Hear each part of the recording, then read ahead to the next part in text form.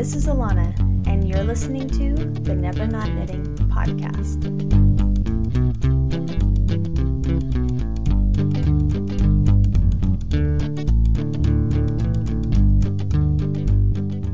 Hello, everyone. Welcome to episode 60 of Never Not Knitting. Today, I'm joined by my friend and fellow designer, Hannah Fettig, the co-author of Coastal Knits. Hi, Hannah. How are you? Good. How are you? Good. So today what we're doing is we're going ahead and answering the questions that you left for us in the Coastal Knits forum on the Coastal Knits group on Ravelry. And you guys left some really good questions that you had about the book, so we're going to be answering them together today on this episode. And I think it's going to be really fun. Me too. Okay. So the first question we wanted to answer, because we thought this would be a really good segue and kind of just help explain the concept behind the book a little bit more. And this first question is from Pickup Sticks 66 on Ravelry. And they wrote, how are the locations for photos chosen? Were they favorite places each of you are familiar with on each of your coasts? Any inspiration from them? So first of all, I think we should probably explain that the book is based on specific locations. So each of our designs are based on one of our favorite locations from our individual coasts. So mine being from the central coast of California and Hannah being from the east coast of Maine. So, and those pictures were from these specific locations. We thought that since it's such an inspiration-based collection, that it would be good to photograph each knit in the location that we were inspired by. Yeah, and that's one of my favorite parts about this book. And what makes it so personal is seeing those photographs, the knit that was inspired by that location in that location. It's just, makes it all come together. Yeah, yeah, I absolutely love that. Yeah, and it's funny because at one time, see, we originally had this idea that we were each going to model our own pieces in those locations, but then I got pregnant, and then the modeling thing didn't work out for me. Right. So we were thinking, okay, well, we'll just hire somebody and just like do all the knits all like on a blank background. But it's like we weren't 100% into that idea because we felt like that would take away so much from the book and the whole concept. So I'm glad that we were able just to use models and at least get our knits photographed and in the places that they should be. Me too. Adds so much. Okay, so the next question that we wanted to answer was from JPELED. I don't know how to say these names. J Peld? Anyway, sorry. On Ravelry, that's her screen name. And she wrote, hi, I'd like to know how the idea for Coastal Knits came about. Who approached who? Did Alana have any... So maybe we should answer these one at a time. What do you think? So, how did the idea for Coastal Knits come about? Do you want to take that, Hannah? Well, if I remember correctly, you had a strong desire to do a self-published book, and had mentioned how, with it being a work-at-home mom, that you liked the idea of trying to collaborate on it. And I sort of raised my hand and said, well, I would, get in on something like that. I thought it sounded like a neat idea. And from there we started to think about, like, what would be a good collaboration for the two of us. And I can't exactly remember the timeline of how it all went down, but I think I give the credit to you that you had the idea of the two coasts being inspired by our coastlines and doing some kind of collection based on that. Well, I think I remember mentioning it, and you were like, yeah, I was thinking something really similar. Oh. It's like it happened, like, really easily. It's like we were thinking, oh, a collaboration would be fun, but then Coastal Knits was, like, right after that. Yeah, it did come about really quickly. I think that's why I have a hard time remembering what happened, because it was just like... In what order? It just happened. Like, it was such an obviously good idea for a collaboration between the two of us. So, yeah. No, Yeah, exactly. And I think it's funny because I remember when we started talking about it, like instantly that day you sent me like 5 emails and you're like, I know this is still just hypothetical, but what if we did this, this, and this? Yeah. It's like it snowballed pretty quick into yeah. what it was. Yeah, so yeah. And so who approached who? I think I did approach you about the collaboration, but very quickly we were both really on board with that. So yeah, that's how I remember it too. Mm-hmm. And then she asked, did Alana have any influence over Hannah's designs, opinions, idea, etc.? Be careful how you answer that, Hannah. I know, I was thinking, I told you that. I didn't remember that you had opinions about things. Yeah, I am opinionated, but I tried to leave Hannah alone. We pretty much worked independently on our designs. Don't you agree? Yeah, we did. That was kind of a cool thing because, you know, in the end, it is cohesive, and yet we really did work independently on our designs. I don't think you even saw all of my designs until Carrie Hogue had photographed them. I know, I didn't. So I saw like swatches. Yeah, there was a lot of unknowns there between us for a while in terms of what it was even going to look like, the full collection. But I think we always trusted that, you know, we weren't concerned about that part. In the end, for good reason, it just all kind of, I guess it shows that being inspired by a coast is enough to make a cohesive collection because it really does have a nice flow to it. Right, and we didn't want everything to look the same anyway because the purpose of this book is a collaboration. It's not like we wanted, I don't know, we are different people with different design aesthetics, so it was okay with me if that came out. It didn't have to be like the Alana show or the Hannah show. Yeah, I think in Coastal Knits. Yeah, so. I agree. Yeah, so we did work independently of each other. We definitely, like, I remember appreciating Hannah's feedback, like sending her photos and saying, what do you think of this, and so forth. So we definitely bounced ideas off each other and everything, but we did work independently, which I think is good. That fits the theme of our book. Yeah. So, the next question is from Nutty Gal on Ravelry, and she said, when did you decide to do the book? So that was her first question. And was it late last year, or was it the beginning of this year? I remember it as the beginning of this year, like January or February. Yeah, because I remember saying, I can't do anything with this until I'm done with stitches, because I was like, that was all consuming. That's right, yep. Mm-hmm. Yep. So that was in February that I did Stitches West. So it was after that we actually got started on it. Yep. Yeah, exactly. And then she said, was it always going to be a dual collaboration, or were you both wanting to do a book and the idea of Coastal Knits was born? So I think we kind of already answered that. I definitely always have been interested in a self-published book, but it's not something that I felt like I could take on by myself, and I don't think I would have tried this first time, just doing it on my own. So in my mind, it was always a collaboration effort. That's kind of always what I had wanted. Yeah, and I think, you know, for me with both you and I, we already self-publish our individual patterns. But and that's enough work. Yeah, and in terms of a book, I think I had it in the back of my mind to do something at some point, but it certainly wasn't. I think it probably wasn't going to happen unless I first did this project with you. So I'm glad that it all worked out.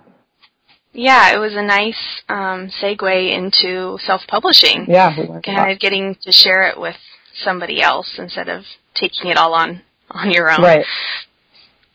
Okay. So, all right, the next question is from Loose Knit on Ravelry, Katie, and she says, I think it's easy to collaborate with the person you mesh with across great distance, but I wondered if you had actual time together in the same room, at least at the outset, to brainstorm the concept, sort out the balance of pattern types and yarns, etc. So, did the first part of this question kind of catch you as funny? Did it kind of...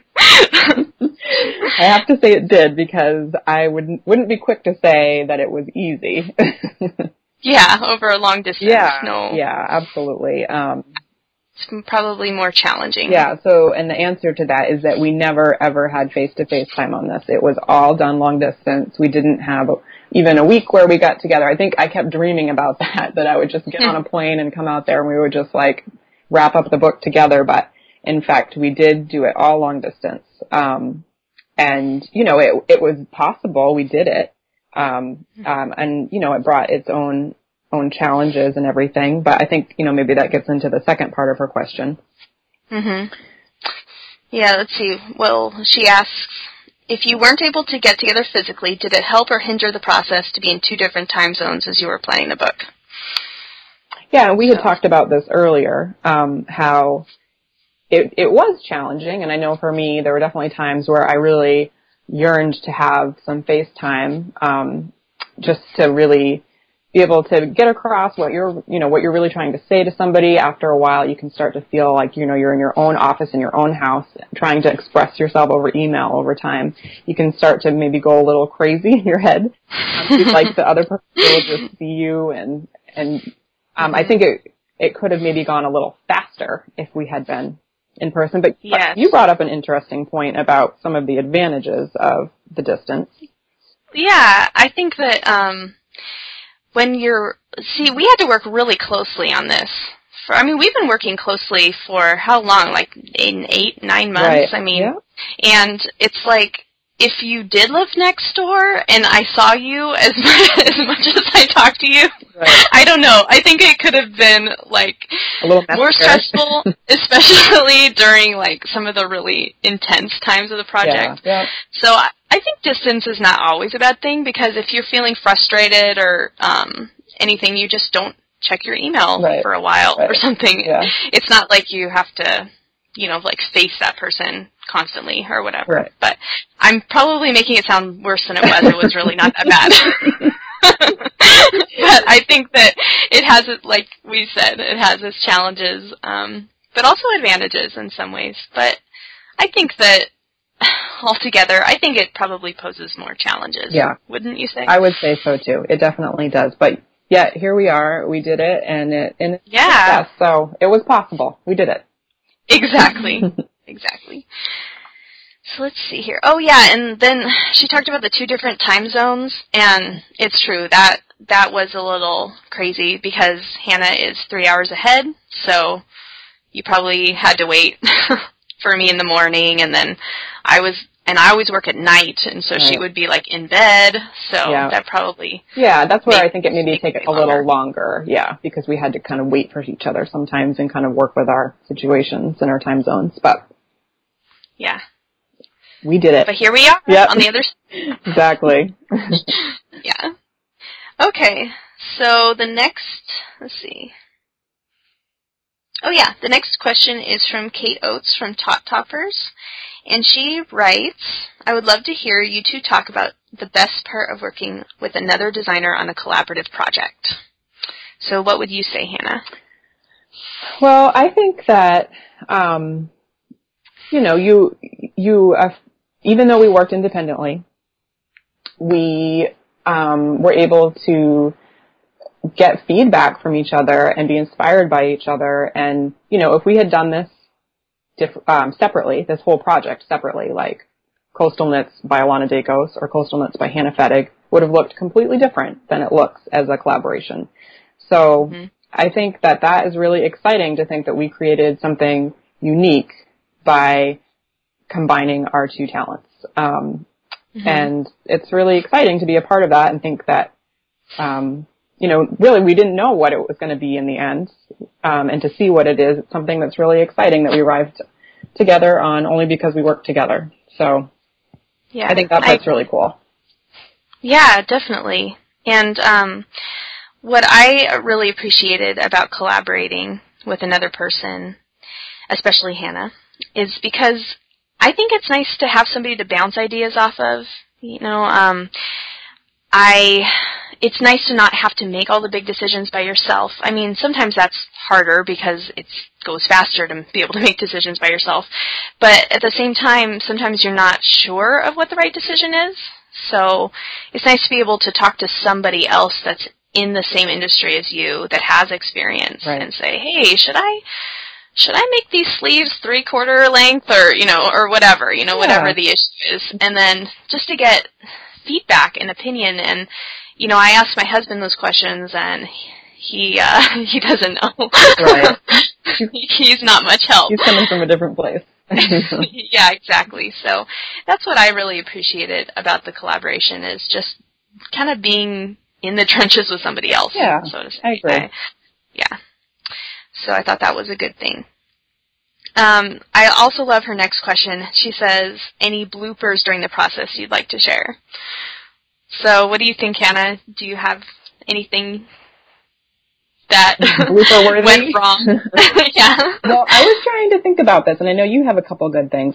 One thing I did think of is that the Bayside pullover, which is the first design in the book, I had 2 samples of that knit in 2 different sizes. The first sample arrived to me, and I had made it so it has a quite close crew neck, like close to the neck, and but I didn't factor in that it's knit out of linen, so there's no stretch.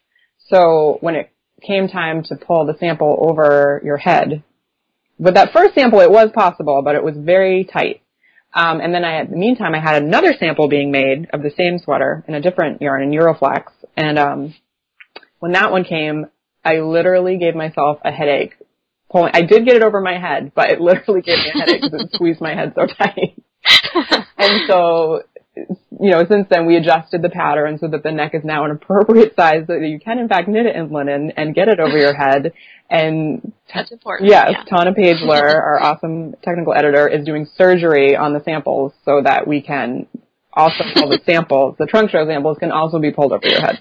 So that is definitely one blooper I thought of on my end, but I know you had a couple of good ones too.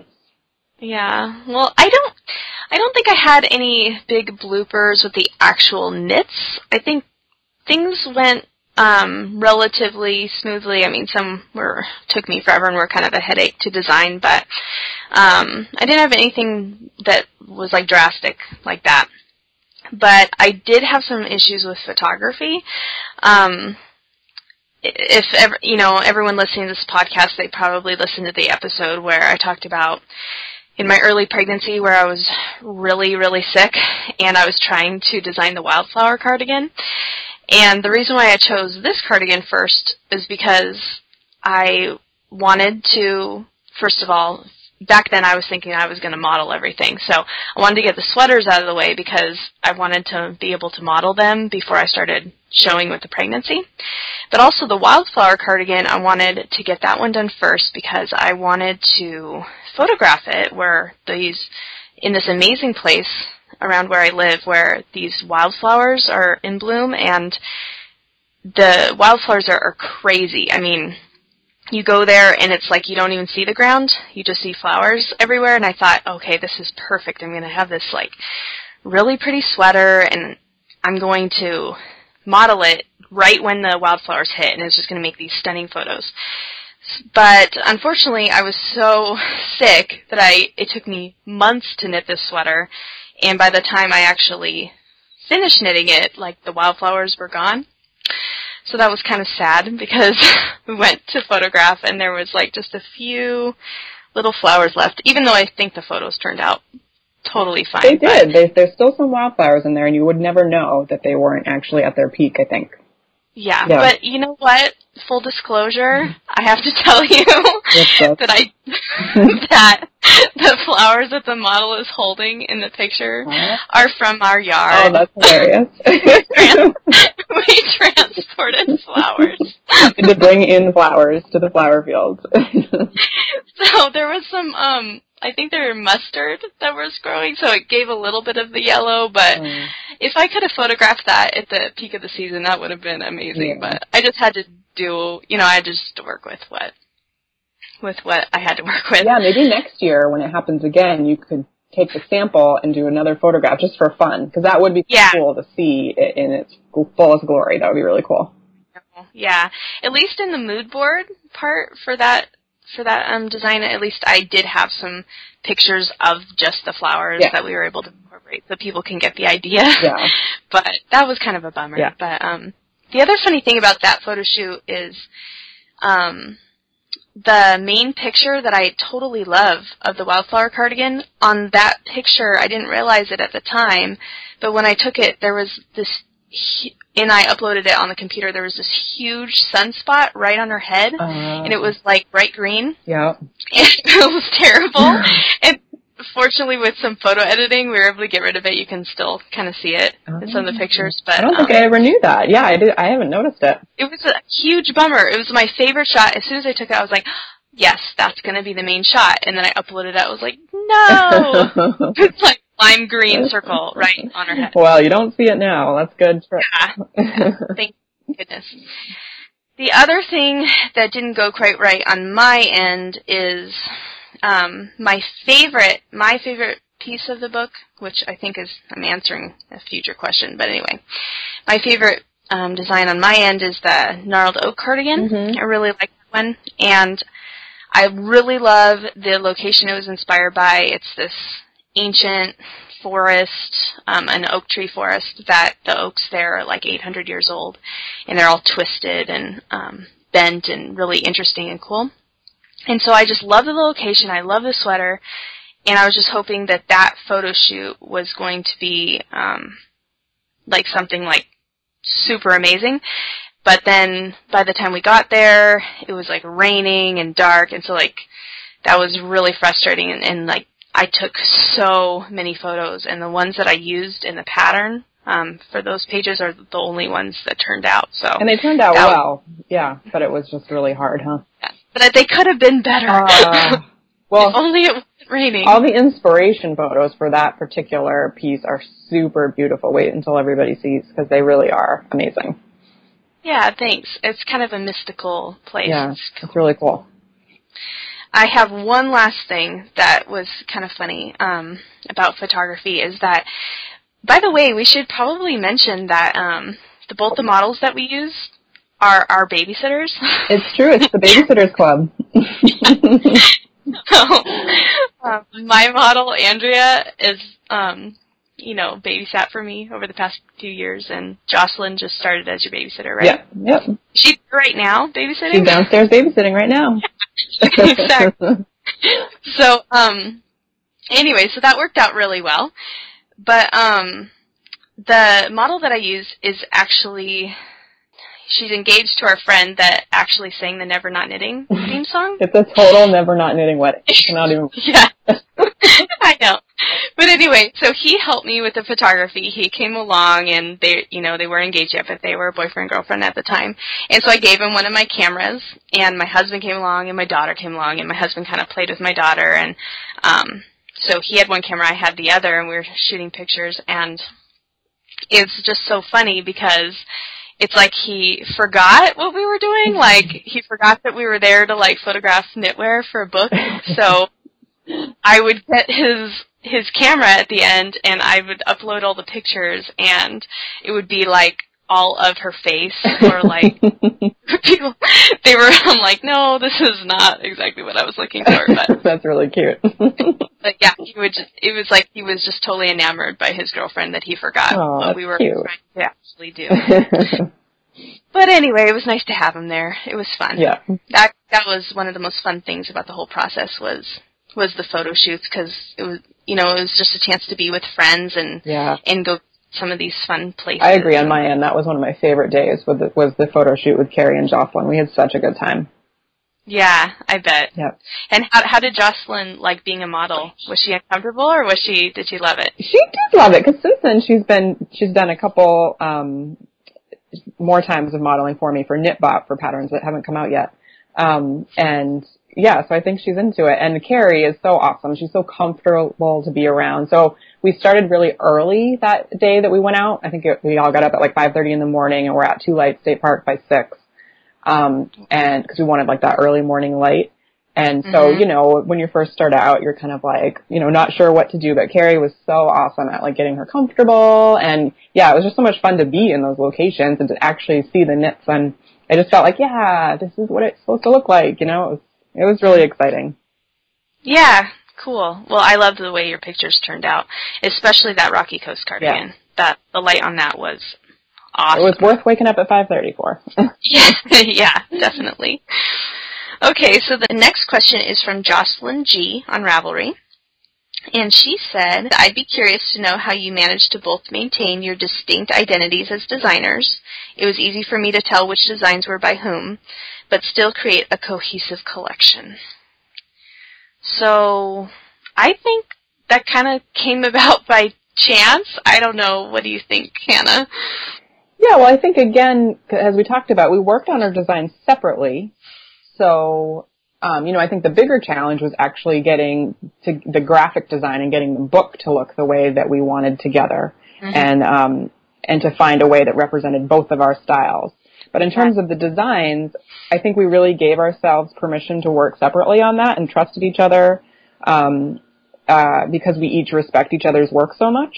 And we're just kind of excited to see what the other person would come up with on their own, being their own designer that they are. So I think we did that, and the result is that we were ourselves, and yet, again, as we talked about, because of the inspiration being, I guess because the inspiration, it was coastal all around, apparently that makes for a cohesive collection. Yeah. Because I don't know that we specifically, tried to make it cohesive. It just was. Is that how you think of it? Yeah, definitely. And I remember when we put all the photos up on the website, I was like, look at how good everything looks together. It was kind of, honestly, a little miracle of people. We didn't really try. And that avenue, anyway. Yeah. But it's funny, maybe we should talk a little bit about the graphic design work, because that was kind of a big deal, because our designs, like not only our knitwear designs, but just our personal style as far as like our patterns are concerned is totally different. Completely different. Yeah. So like Hannah goes for like clean, modern. Lots of white space. Yeah. And I go for like cluttery. I don't know how I would describe it. Well, you say you have a scrapbook style, right? Yeah, the patterns are kind of like mimicking scrapbook, and I like a lot of texture, I like a lot of color, and layers. Romantic. You like romantic styling. Yep. Yeah, exactly. Yep. So kind of so more. We had to come up with a way to make it look like us together, not just one or the other.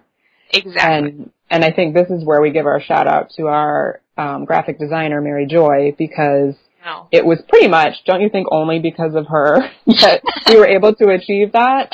Yes. I mean, she got it. It's like she took a long time to think about it. And by the way, she already designs for both of us individually, which I'm sure did help her, because she already knew both of us enough. Yes. And then she spent a lot of time thinking about it and came up really with the design concept, of course, with our input, and she achieved it. It is us together.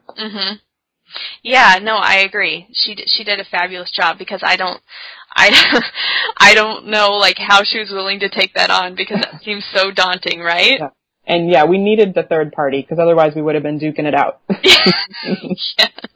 Right. So so we're both really happy with how the book looks. We love it. Yeah, we both love it. And also we should mention too that our illustrator, Nisha Hudson, who just had a baby, who also illustrates for both of our pattern lines separately, she did all the illustrations in the book, which Mary Joy used throughout the book, and they're absolutely beautiful and just are that extra little bit of personality in the book that I think makes it really special.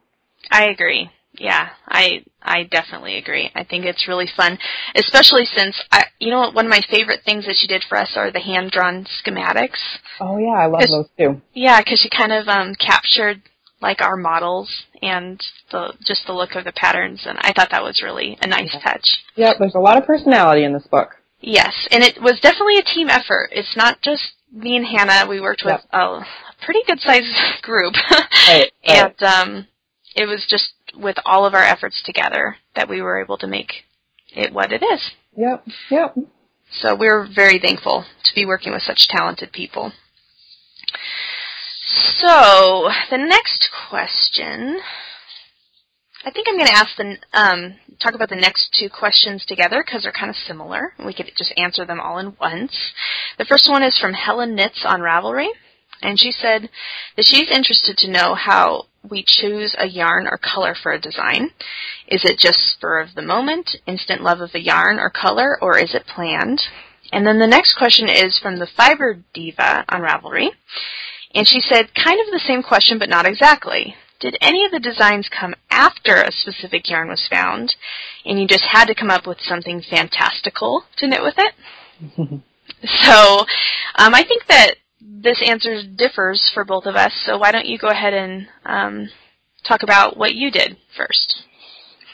Well, in a lot of ways, I did what I always do. And it's funny because I get questions like this a lot from people, and I'm not super good at answering, like, why I do what I do or how I do it. You know, when people ask me, like, how do you design? It's like, I don't know. I just do. Mm-hmm. But if I really think about it, you know, I know what I like, I guess. When I see a yarn, I just know that it's going to work for me and what I do. I think about the fabric.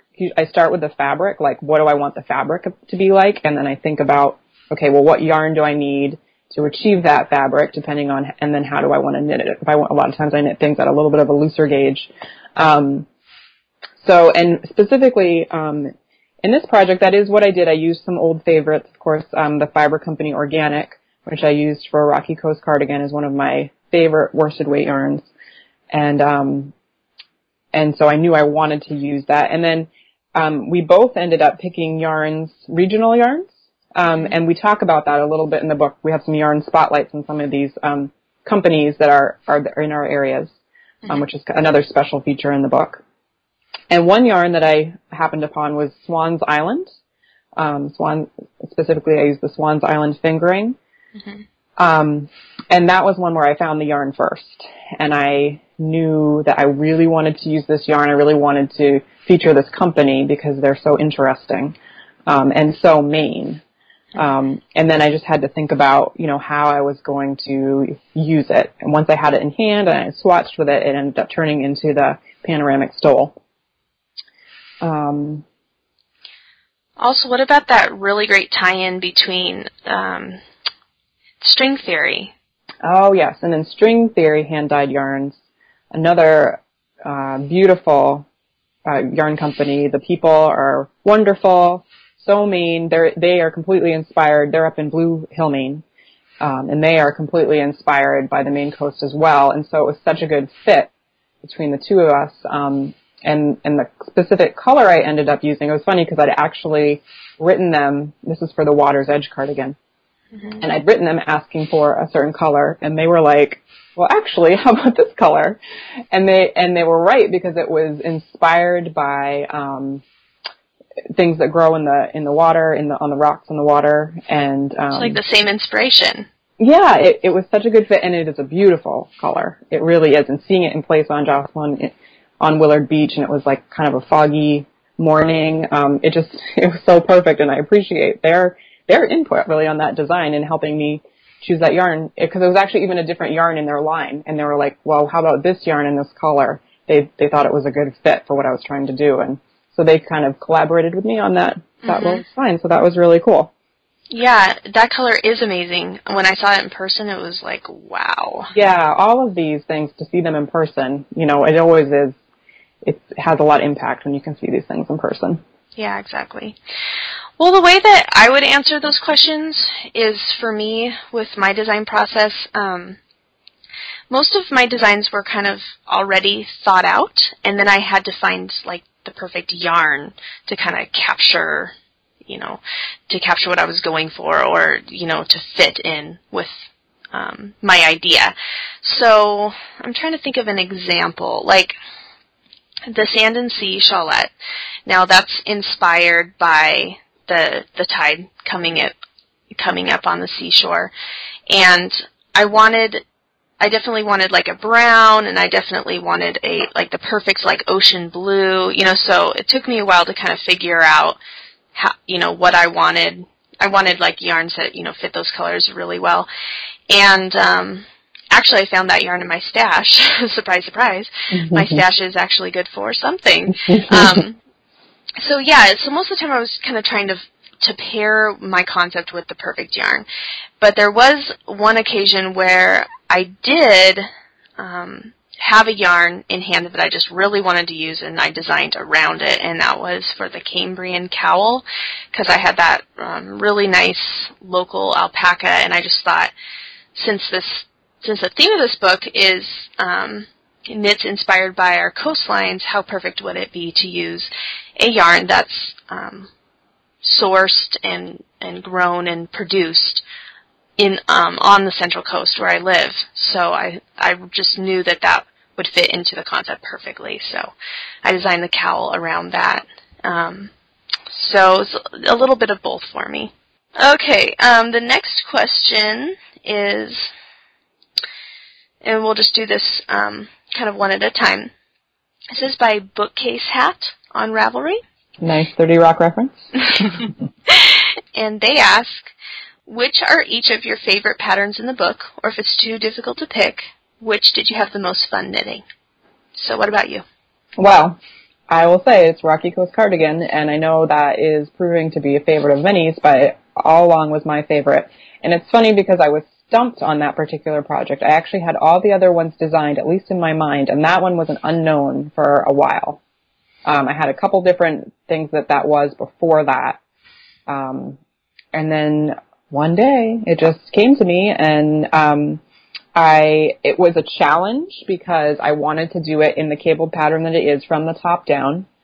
And it's a challenge to do that. It was a challenge to size it, because of the nature of it. But I loved knitting it myself because I did knit that sample myself. And it's just, there's everything about it I love. I love the aesthetics of it. It's totally something I would buy in a store. Which is kind of, I try to think about that when I design, like what I want it to be something that is relevant and now, and like that you would want to go buy in a store. And I just love that yarn, especially in white in the Arctic tundra. It's just like the perfect white worsted weight single ply yarn. And so it just all came together. And then when I see the photographs, I love the photographs. And now to see that the enthusiasm for that project is kind of like, taking off, I'm just like, it's just such a gratifying feeling, like, yes, like this is just a great design. And it's going to be hard to top that. Yeah. I set my standard high with the Rocky Coast Cardigan. So I would say for my designs, that is, that's my favorite design from the book. And from your designs, I agree about gnarled yoke. Gnarled oak. Sorry, oak. You must really like it if you can't remember the name. It is on the yoke. It is. But gnarled yoke would be like, that just sounds kind of gross. I'm talking about that from now on. I liked it in the pictures, but when I got it here the other day at my house in the Pigeon Roof Studios, what's it called? Bronze Age is the color, but it's like a brown. The Cassiopeia DK. I love it in that color, and I tried it on, and even though it's probably not the size I should wear, it has negative ease, but it actually looked kind of cute that way, and so I'm super excited about that design. I'm thinking about making that for myself. Thanks. But among your designs, that's my favorite one. Yeah. Yeah, I agree. I really like that one. That was a tricky one, though, on the needles, because it's funny with that stitch pattern. I really, I designed that stitch pattern, I resized the leaf and I made the cables, and it took me forever in swatching to figure out what I wanted to do. But the most challenging part is, how it's knit from the bottom up, and how for the yoke you have to decrease at a certain rate for it to make shoulders. But the way those leaves work out is that you're increasing stitches and then decreasing and increasing and decreasing. So I had to I must have swatched those leaves I don't know, maybe 10, 12, 15 times before Wow. right, because I had to constantly be adjusting the stitch count, and it was really tedious, but I love the way it worked out. So that's my favorite design, but it was really, really awful at times. It was a painful process, but Yes. It is what it is now, which is amazing. Right, and then my next favorite one is I think it's the Rustling Leaves Beret, but that was kind of the same story. Like, I reknit that hat several times, but I love it. So I guess it shows you that hard work does pay off. I think so, too. Yeah. Yeah. So, yeah, okay. The next question that this person asks is, did either of you have patterns you designed or started to design that ended up in the reject pile, and what was wrong with them? I think we actually didn't. We talked about this earlier, and amazingly, we did not have rejects. I think we had, we struggled with some of the designs, and maybe they ended up a little different than we originally planned, but no rejects. Yeah, I think that's pretty good. Yep. A few things that changed for my design was that, or my original idea for the designs, was the wildflower cardigan. That was supposed to have a peplum in the back in the beginning. Right, I remember that. There was a lot of different design elements going on. Yeah, and originally. I had to kind of edit that down and be like, okay, this is just getting to be too much. But since it was based on wildflowers, I wanted it to have that really kind of feminine quality, but I think that with the picot edge and the pockets, I accomplished that without adding like the peplum too. Yeah, I think there's a perfect amount of things going on with that. Yeah. Yeah, so that one changed. And then originally, remember we were talking about, I always knew I wanted to design something based on that oak forest, but originally I guess I was thinking of a hat. Because you're more of an accessories gal. Exactly. But it ended up being a sweater, which... Yeah, and it's going to do well. People love it. Yeah, yep. Exactly. So, so things changed, but I didn't ever knit anything and then, have to, throw it away or anything like that. Me too. Yep. So I think that's pretty good. Okay, and then they ask, did you decide from the get-go what types of patterns you'd each design, or did you just start designing then fill in the gaps with more sweaters or accessories as needed? So, I think that it was kind of a free-flowing process. Hannah designs more sweaters, so we kind of knew from the beginning that she was going to be doing more in the sweater department as far as those designs for the books. And I just feel way more comfortable with accessories, so I knew I was going to focus more on accessories. But as you can see in the book, that we did cross over a little bit. And I think that we were both really happy with how it worked out, how there are 5 sweaters and 5 accessories. So, yeah, and that was kind of, like you said, it just free-flowed that way. Mm-hmm. We ended up with just the right amount of garments and accessories, which is a nice range in the end. Yeah, and it's not to say that we just let it go and didn't plan anything, because we did. I mean, we wanted the patterns to have a range so that it wouldn't just appeal to one type of knitter. So I think at one point I told Hannah, okay, you should really design mittens because we have enough neck items, neck wrap items, we need something else. Yep, there's a whole there. Yeah, so we kind of tried to balance it out. So it has something for everyone. There's the color work mitts in there for people that like color work. There's a really basic cowl out of chunky weight yarn that will knit up in 4 hours. So that's a good beginner project and a really quick knit, good for gifts. We have a lacy shawlette. So we got a little bit of lace in there. We have sweaters of differing, what's it called? Different weights. Well, yeah, exactly.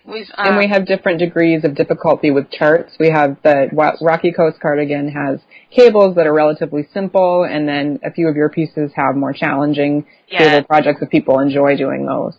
Exactly. So knitters of all levels can appreciate coastal knits. Yep. So I think it turned out good in that department. Okay.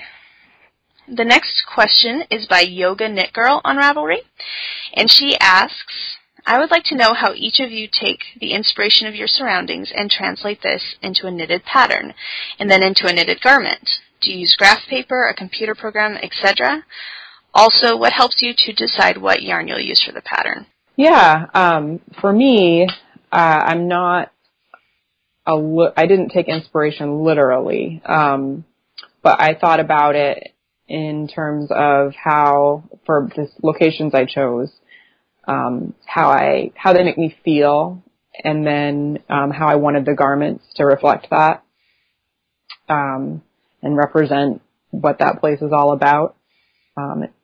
So that's the approach I took for inspiration. And then the way, again, this is like one of those questions where I have such a hard time explaining my process because I don't know.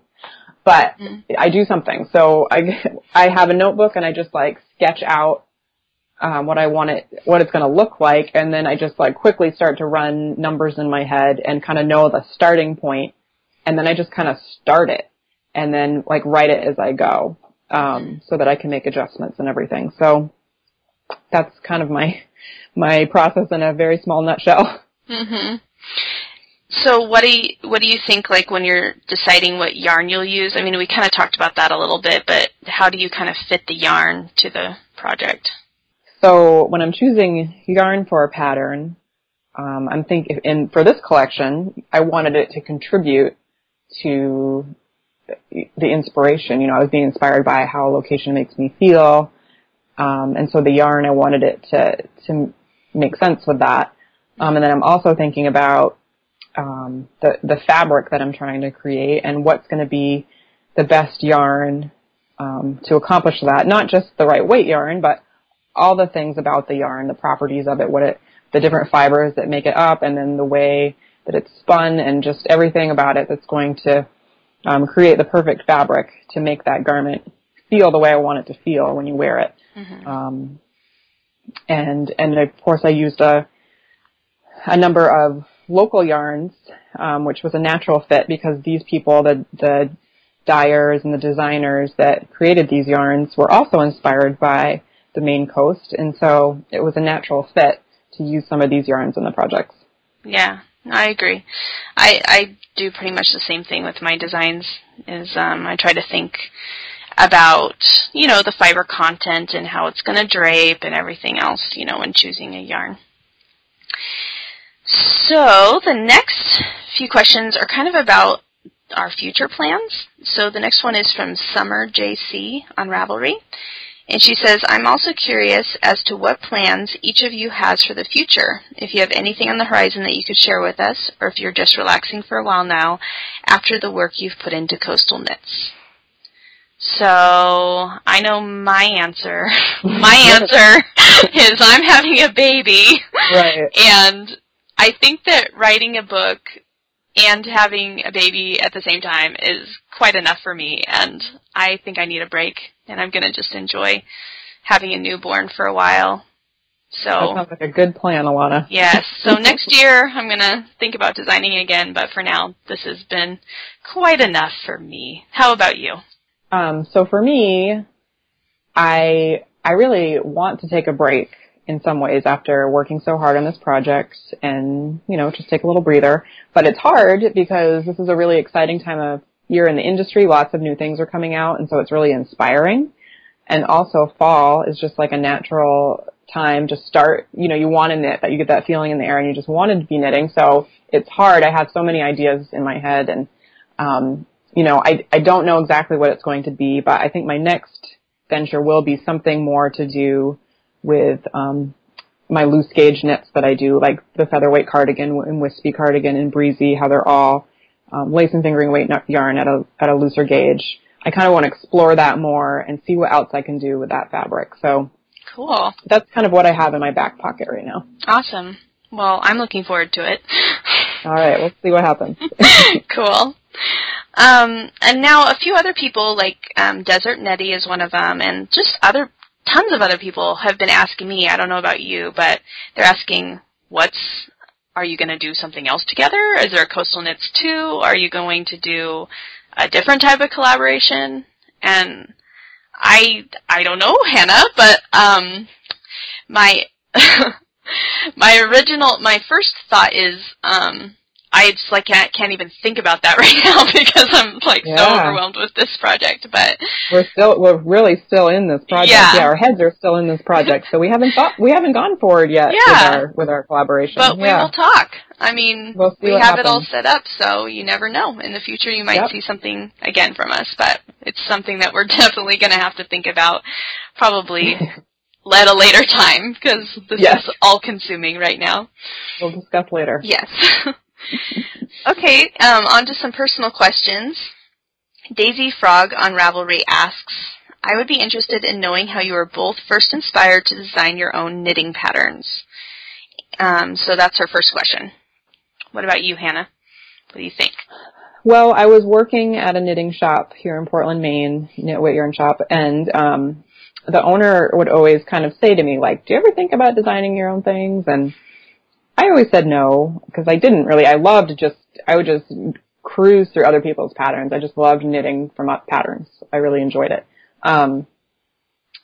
And then the fiber company actually started here in Portland, Maine. The mill was here originally, and it was very close to Knit Yarn Shop, and we would see those guys all the time because we carried all their yarns. They'd come in, and I went down there a couple times. And so their yarn actually originally is what inspired me to kind of try designing something on my own, and my connection with them is ultimately what led to me furthering my career, because it led to my book deal, my first book, Closely Knit. So that's kind of where I came from. How about you? Is it funny, side point, but is it funny to have two books with very similar titles, Closely Knit and Coastal Knit? You know what? I honestly did not even notice it until I put them, I was like messing around with the sidebar on my blog, and I didn't even notice it until I put them next to each other, and I'm like, that's weird. They sound really similar. Maybe I should have the next one be, okay. I already kind of thought of the name of my next, if I do a book of the loose gauge knit, that I was going to call it Loose Knit. No. But then I'm like, that's too close to Closely Knit. People are going to get all confused. They're like, I want the one that ends with knit. Wait. I know. I'm going to have to mix it up. So I don't want to be a one note with my titles. You know what? That's something we didn't talk about, but Coastal Knits was kind of your title.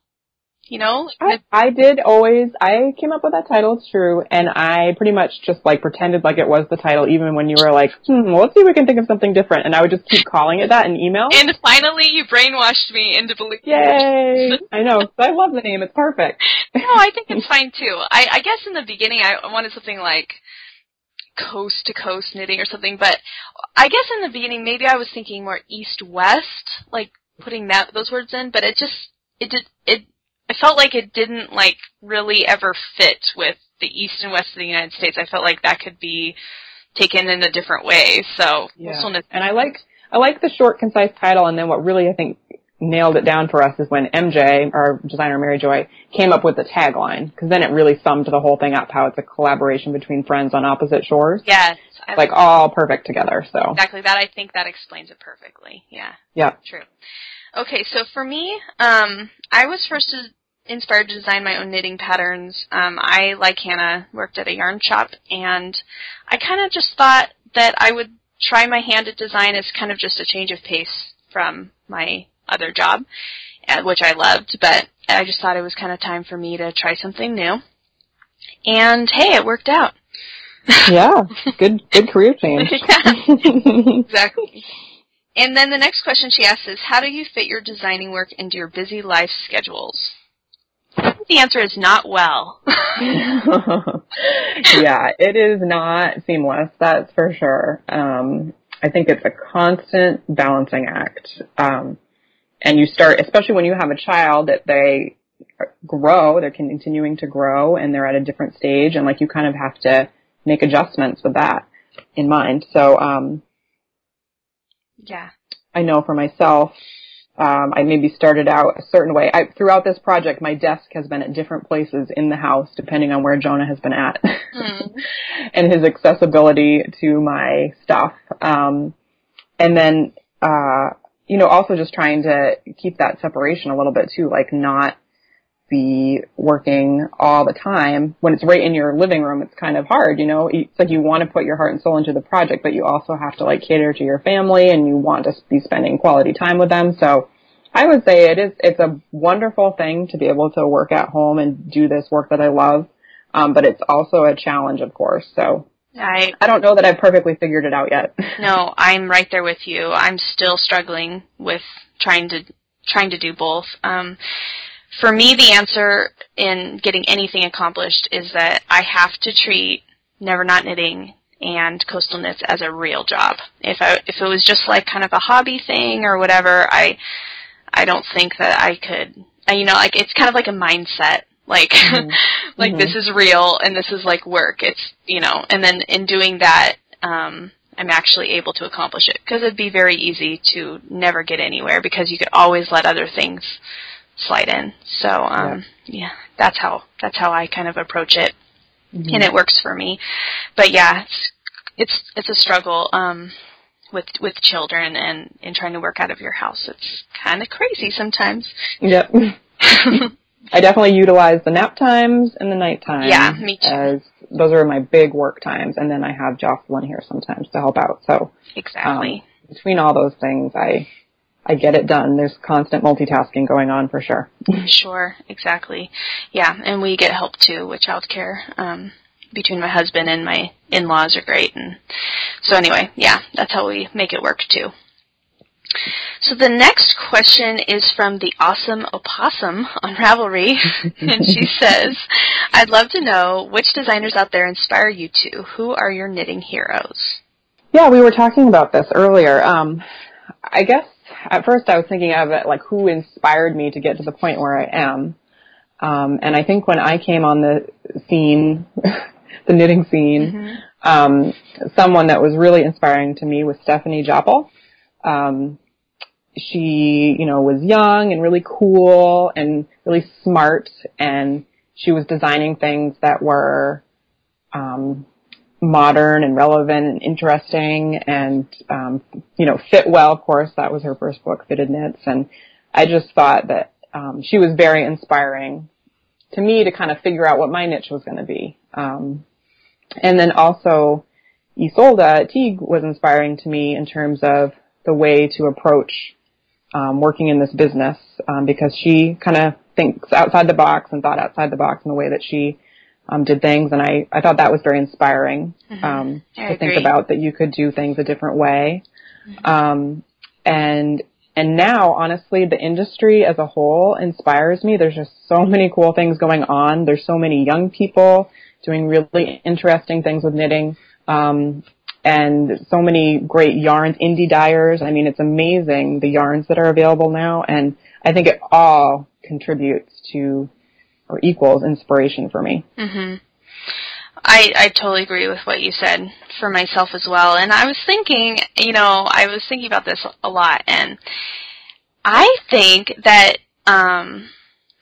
when I met you, like 3 years ago? That I totally think that you helped inspire me to design, because I remember because you were. Now I feel bad I didn't say you. No, it's okay because it's in the wrong order. But when I met you and we spent time together, when you came to California, you were like the first like real designer that I had ever really talked to. I remember feeling kind of like starstruck, like a designer is going to stay at my house, and so I think that it made me feel like maybe designing was something that I could accomplish at some point for myself, like being around somebody that's around your age and, in a similar situation. It just makes it feel more real. I do remember sitting at your kitchen table and you asking me all kinds of questions about design. I was picking your brain. Well, and I think it was early on for you, because at the time you were like, I could never do that. One pattern out. Like, there was like... Yes, it was the leg warmers, which were very popular, but you were just kind of like, I could never do that. I remember you just being like, asking lots of questions, but kind of coming from a place like you didn't think it was possible to actually maybe do it. But and here we are with doing it together. Oh, it was great. Yeah. So I definitely think that you had a direct role for me, like, being inspired by by someone to do design. But I've also been really inspired by by bloggers that have turned kind of like, their hobbies into businesses, and that's something that I think is really cool. And someone, like there's a few people that I followed way back in, even before the days of Ravelry that have always been really inspirational to me, like Jared Flood and like Isolde, and I think it's amazing what they've accomplished, and so I think that those people are who I would say are my knitting heroes.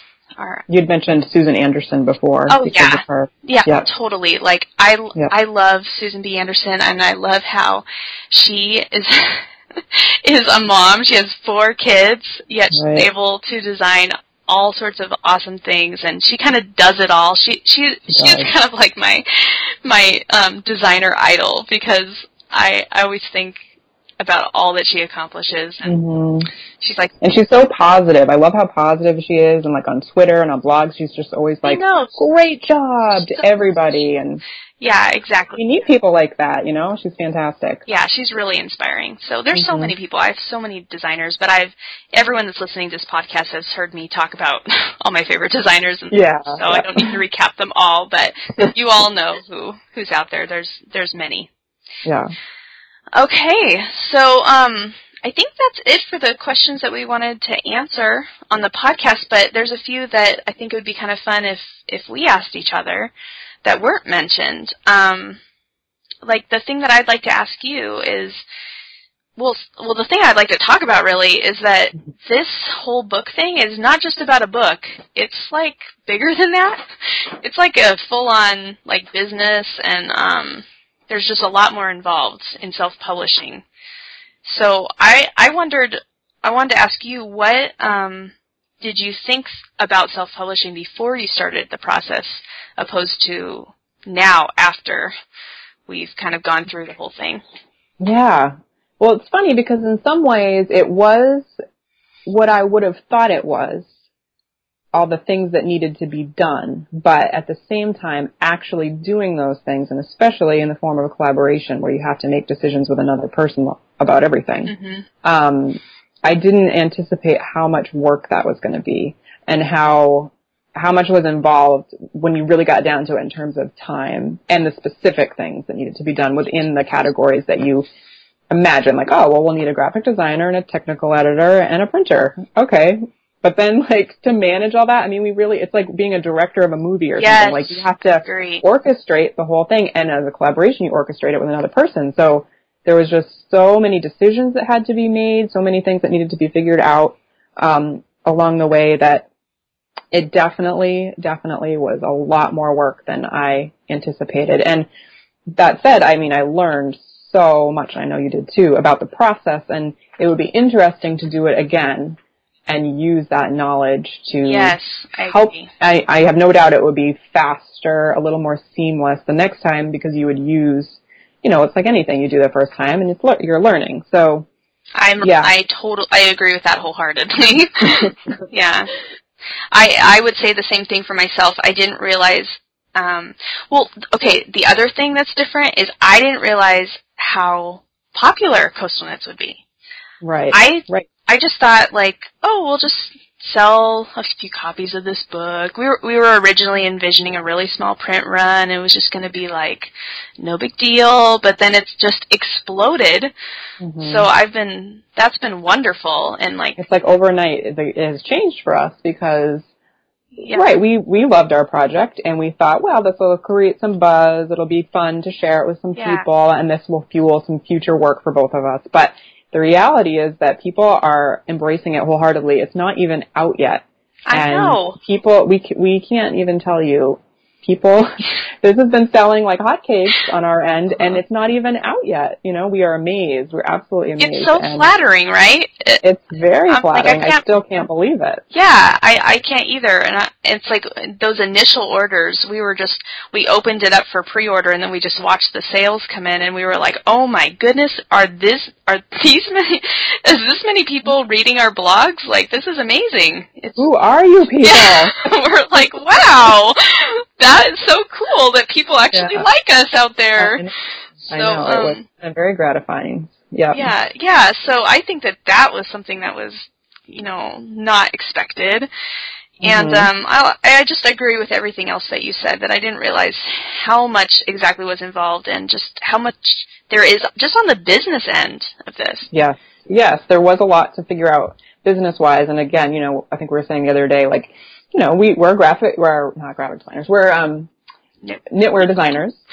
And we're, you know, I think we've earned the right to say that we're professional knitwear designers at this point. But we're not accountants, right? Yeah, but we're not. There's a lot of other things we're not, and yet here we are trying to run a business together. So it's kind of interesting, the point we're at. We're like, okay, now what do we do? I know, it's all really good experience, but yeah. It's exciting. Since it just exploded, it's like we're running like a real business, so. Yeah. Anyway, That's been interesting. It has been. Okay, so what has been your least favorite part of the process and your most favorite part? Well, I think you already know what my least favorite is. I was not very good to Alana about the consistency, editing consistency in the book. That was hard for me. Because I'm not a detail-oriented person. And so, you know, we were trying to make the patterns all read consistently. And so to me, it was like, okay, we'll take a pass through and we'll make them consistent, right? And Alana, being way more detail-oriented than that's her strength. I appreciate you phrasing that nicely. She's like, okay, well, here's the system that we're going to put in place to do that, and we're going to run it through that system multiple times. And man, I tell you, that was hard for me. I had a really hard time with that, and I had to really push myself to see the things because I don't see them. And not to say that I can't write a knitting pattern, of course, I don't want to freak people out that my patterns are like horrible or something, but I just, when it came down to seeing little, like, this bracket should actually be this kind of bracket and like that kind of stuff, didn't come naturally to me. So that was very challenging for me. I think my favorite part, like we already addressed, was I loved designing the pieces and then seeing them through to the photography. I loved going out with Carrie and Jocelyn and taking the pictures. That was a really, really exciting day. And in some ways it would have been so cool if we were together doing that, because I think it would have been really fun together, but it was about our two coasts and being in the location, so it wasn't about that. Right. So we kind of had really good times separately. Yes. So which was kind of funny, but that was my favorite part. It was really, really fun. Yeah. No, yeah, I agree. My answers are pretty much the same. I felt like the consistency editing and all was so tedious. I mean, I didn't enjoy it at all. I mean, that was like hard. Those were some hard times. I tell you, technical editors, I don't know how they do it because that was crazy for me. They're built a special way. Those people. Yes, I would never want to be a technical editor. Oh, it's hard. I mean, I don't know about you, but I would spend sometimes like 10-hour days going over those documents on the computer and over and over and over again and checking all really tedious, annoying things like punctuation and so forth, which is important in a finished book, but it was awful. I mean, it was tedious. I hated my life for that week or whatever that we were doing that. Yeah, it felt like longer, but you're right. It was only about a week, but that was a long week. Oh, yeah, that was not a good week. So, it's over now. It's over, yes. So that was my least favorite part too. Just the not fun stuff that goes along with a project like this. Yeah. But my most favorite part was the creative aspect. I mean, it was fun for me to come up with these designs, although that is challenging too, but it's fun to have an idea in your head and be able to translate it into a knitted item and have it turn out the way you want. And it's kind of like it's exhilarating every time, you know, when you can finish something and be like, oh yeah, this worked out just right. So absolutely. So of course that was my favorite part. And so if you had to sum up what about the book you're most excited about, Hannah, what would you say that is? Like the whole finished product. Yeah, well, it's funny because I think I would answer it by saying I am excited about the full finished project. I'm excited to get that full book into people's hands because so far what everybody else is seeing on our blogs, on Ravelry, on the Coastal Knits website is the designs, the bits and pieces. People, the bits, the designs that are the heart and soul of the project. But you haven't been able to see the book yet, and the book is so cool. It tells the story of Alana and I, our collaboration, how that came about, and then there's profiles on each of us, and then there's all kinds of other special features, and there's mood boards, and there's so much visually. There's a lot going on with this book that contribute to you getting a sense of our inspiration. And who we are, too. Yeah, and who we are as designers. So I feel like we tried to really contribute a lot of content to this book in terms of interesting content and helpful content, because we share some tips on how, things from like how we do gauge swatches and how we block, and we just tried to really give you a lot of ourselves. Mm-hmm. And so I'm super excited for people to actually get the book, because the whole book together is really, really special. Yeah, I agree. I couldn't have said that better. Oh, good. And if I try now, it'll just sound like I'm just copying everything you said. So we're going to go with that. I agree. Ditto on that. Okay, so that's it for questions. I think we covered everything pretty well. I do too. Thank you everyone who's listened up to this point. Yeah, it's kind of long. They're like, okay, enough already. Really into coastal knits. I think you got the full picture. So maybe we should just quickly share some of the Coastal Knits announcements. We are recording this episode a little early, so because of that, this episode will air on October 15th, and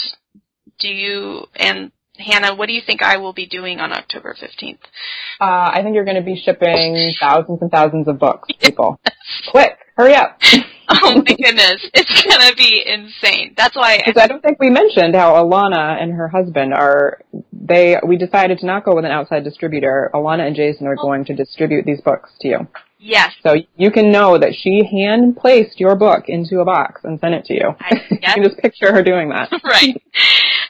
And you know what? That's such a good point. This project is so meaningful and so important to us because we have done everything ourselves. I mean, obviously we hired out graphic design and technical editing and, illustration, all that stuff, but we are distributing it ourselves. My husband designed the Coastal Knits website and set up the whole shopping cart system, so this is all very in-house. In-house, yes. Yep. Exactly. So, on October 15th, hopefully I don't have a newborn by then. This baby It'll be a little early. It'll be a while. We're going to be shipping out tons of books. That's why this podcast, we're recording it early, just so that I don't have to be completely stressed out around that time. Okay, so we're going to be announcing the winner of the pre-order drawing giveaway. Remember, we're giving away that huge basket of yarn.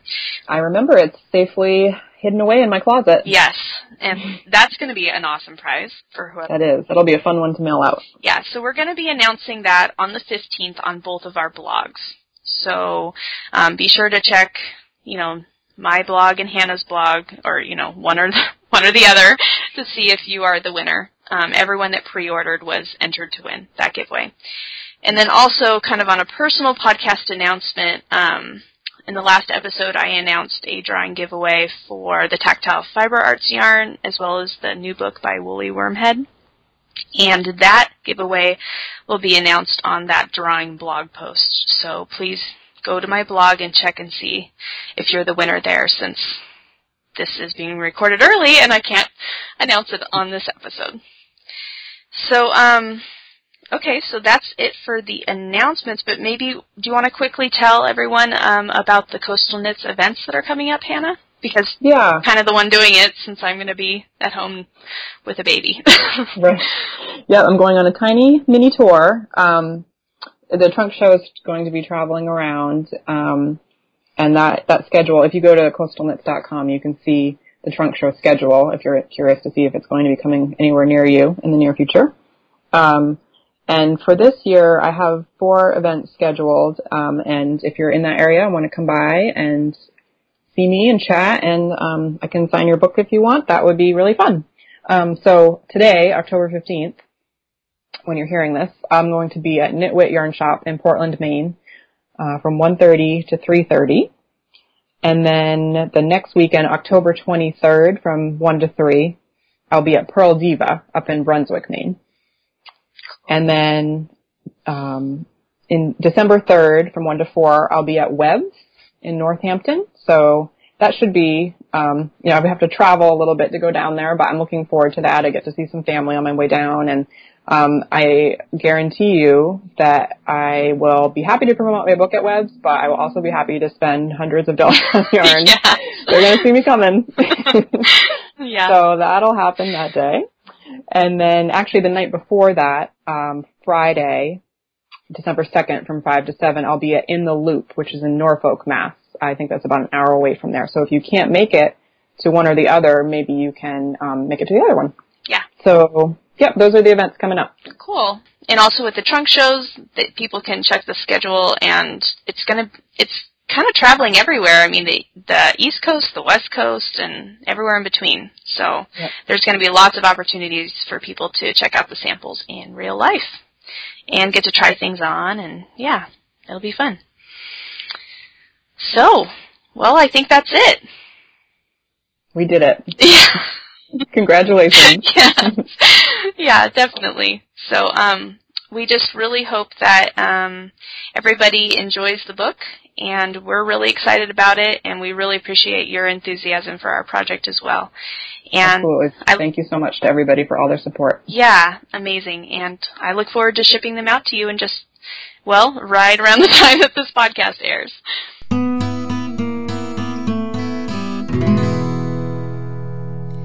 Well, everyone, I hope that you enjoyed listening to the interview with me and Hannah today and learning all about our new book, Coastal Knits.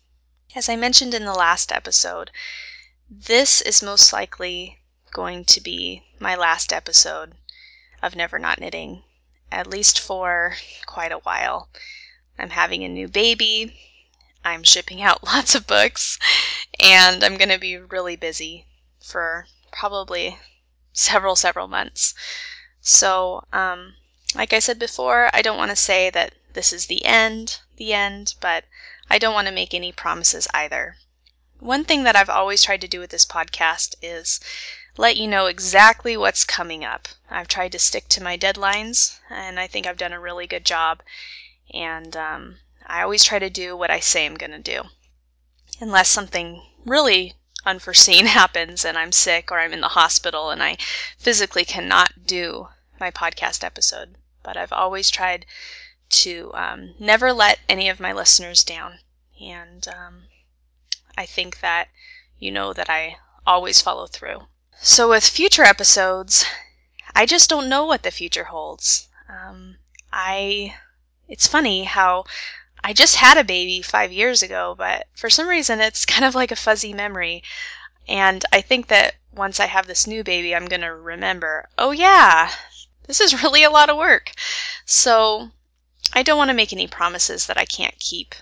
And just know that this podcast means a lot to me, and that I will try to come back sometime in the future. But I'm just not quite sure when, or if that for sure will be happening. I'm sorry to be so vague. I just don't want to let anyone down. This podcast has been quite an adventure for me, and such an amazing experience.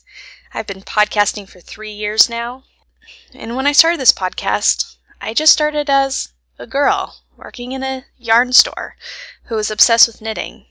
And since that time, knitting has kind of taken over my life in a different way. It's now our family business, and I work full time at it, and I never really expected that to happen.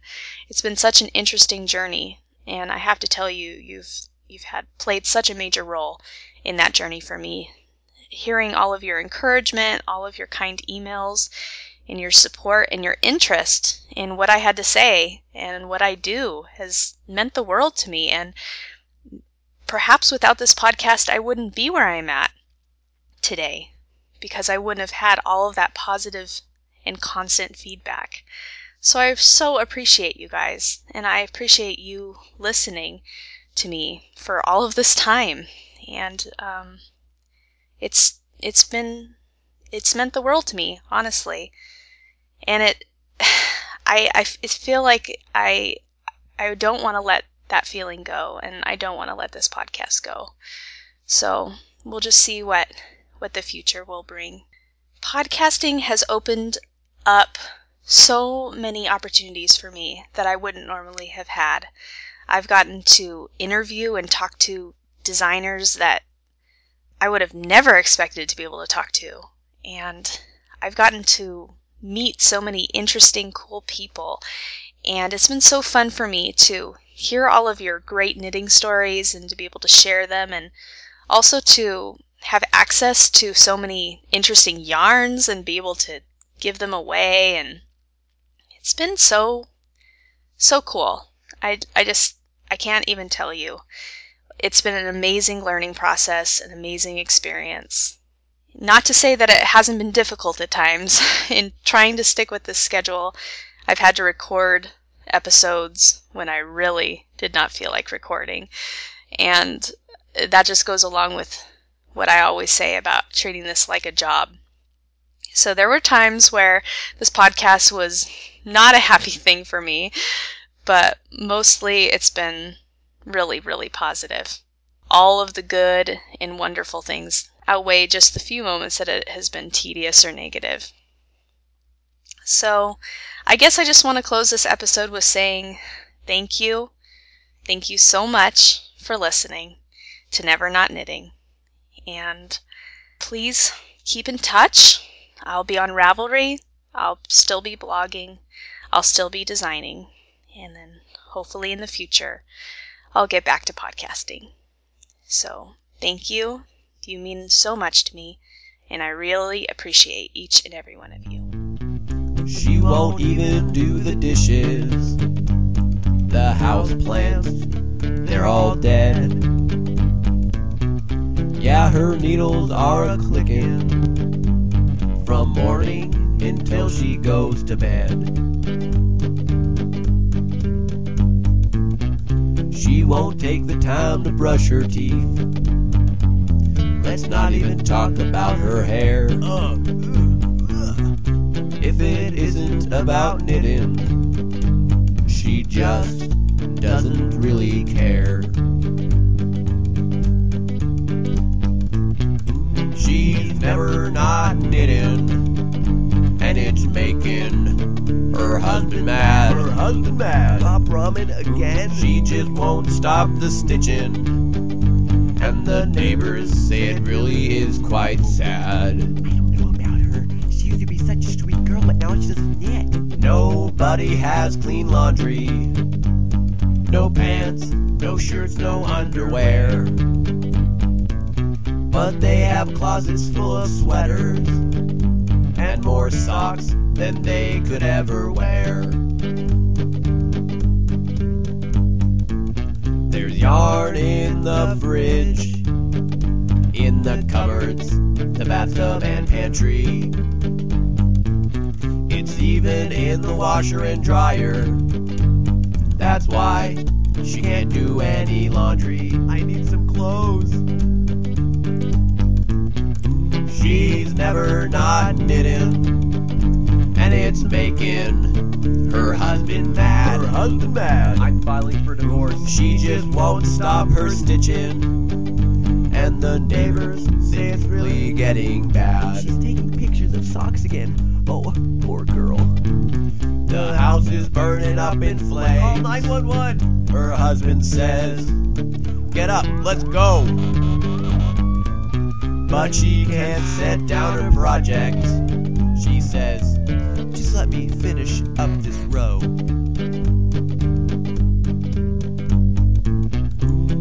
she's never not knitting, and it's making her husband mad. Her husband mad. She just won't stop her stitching, and, well, she's losing all she had.